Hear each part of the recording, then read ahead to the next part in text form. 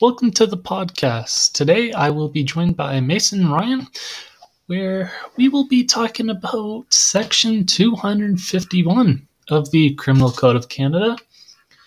It is also known more commonly as the abortion laws. So guys, let's get started off with the background of the law to make sure our listeners know what the law was. We know that the abortion laws were enacted back in 1869. This was a time where society was male-dominated, women were only seen as property, and politicians were all men. The point of the law was to basically keep women from aborting their fetus. It didn't matter the circumstance, either because of a health issue the baby was causing or because they didn't want the fetus. For example, they got impregnated because they were raped. Exactly. We also know that the law was very religious, as was society at this time. I remember I had to write a report for my religion class back in grade 9 for assisted suicide.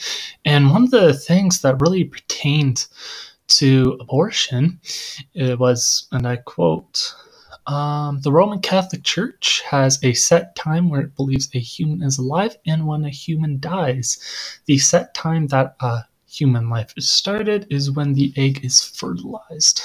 So, that's why abortion is a very controversial topic.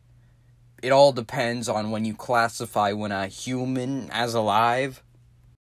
Yes, the people who are usually against abortion share this belief that the Catholic Church does, and that by terminating a pregnancy, you are killing one of God's creatures, which is technically against the Bible. And that's the weird part, because I bet everyone's killed one of God's creatures in form of a fly before. Pretty much, I think that we have gone enough into the background of the law. Let's focus now on how this law maintained inequality. Well, we touched on it a bit when we were looking at the background of the law. Women back in this time were told what to do, and they were not allowed to make decisions for themselves. Sadly, yes. Society also back in this time viewed women as property. Either she was owned by her parents, or when she was married, she was owned by her husband. Just to touch a bit on what Ryan said, politics back then were all male, so that's just another example of how male-dominant society was when this law was first enacted. If I am correct, I am pretty sure the law was struck down in the late 80s, right? Yeah, so basically over time there were slight changes to the law. For example, back in 1969, so basically a whole century after the law was enacted, Pierre Trudeau changed the law so that a woman could get an abortion if the baby was deemed a detriment to her health.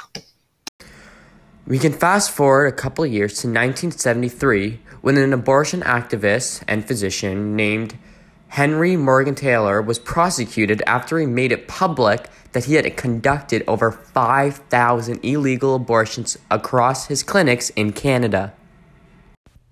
For those who don't know Morgan Taylor, he was born in Poland in 1923, and he was the son of Jewish social activists. Sadly, around this time, if you were a Jew living in Europe, things were not about to go well for you.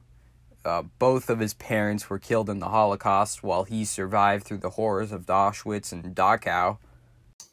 Yeah, he lived through a lot of really horrible things when he was young.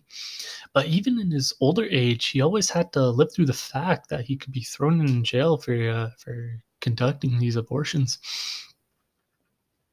And in this 1973 conviction, right, and prosecution, he got extremely lucky because the jury found him not guilty of violating the law, and so his charges were dropped. But even after this very kind of close call with the law, he kept still trying to make a change. He was still performing these abortions, and then there's until a police raid of one of his clinics in Toronto, I think it was, in 1984.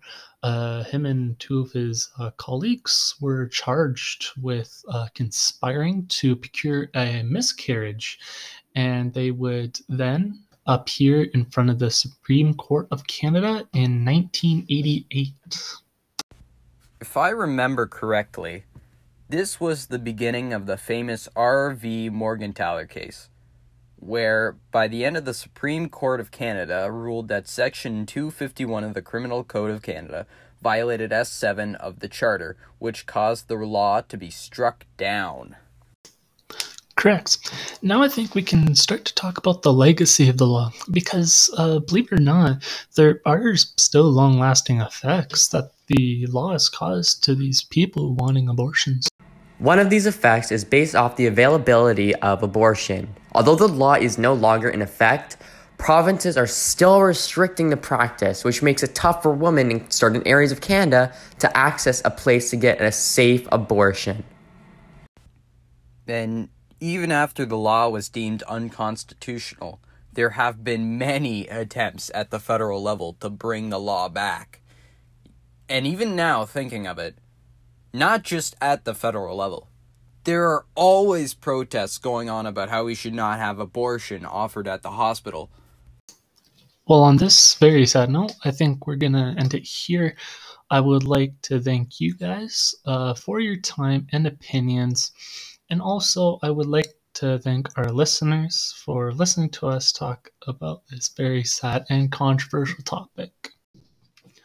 Podcast editing and writing done by me.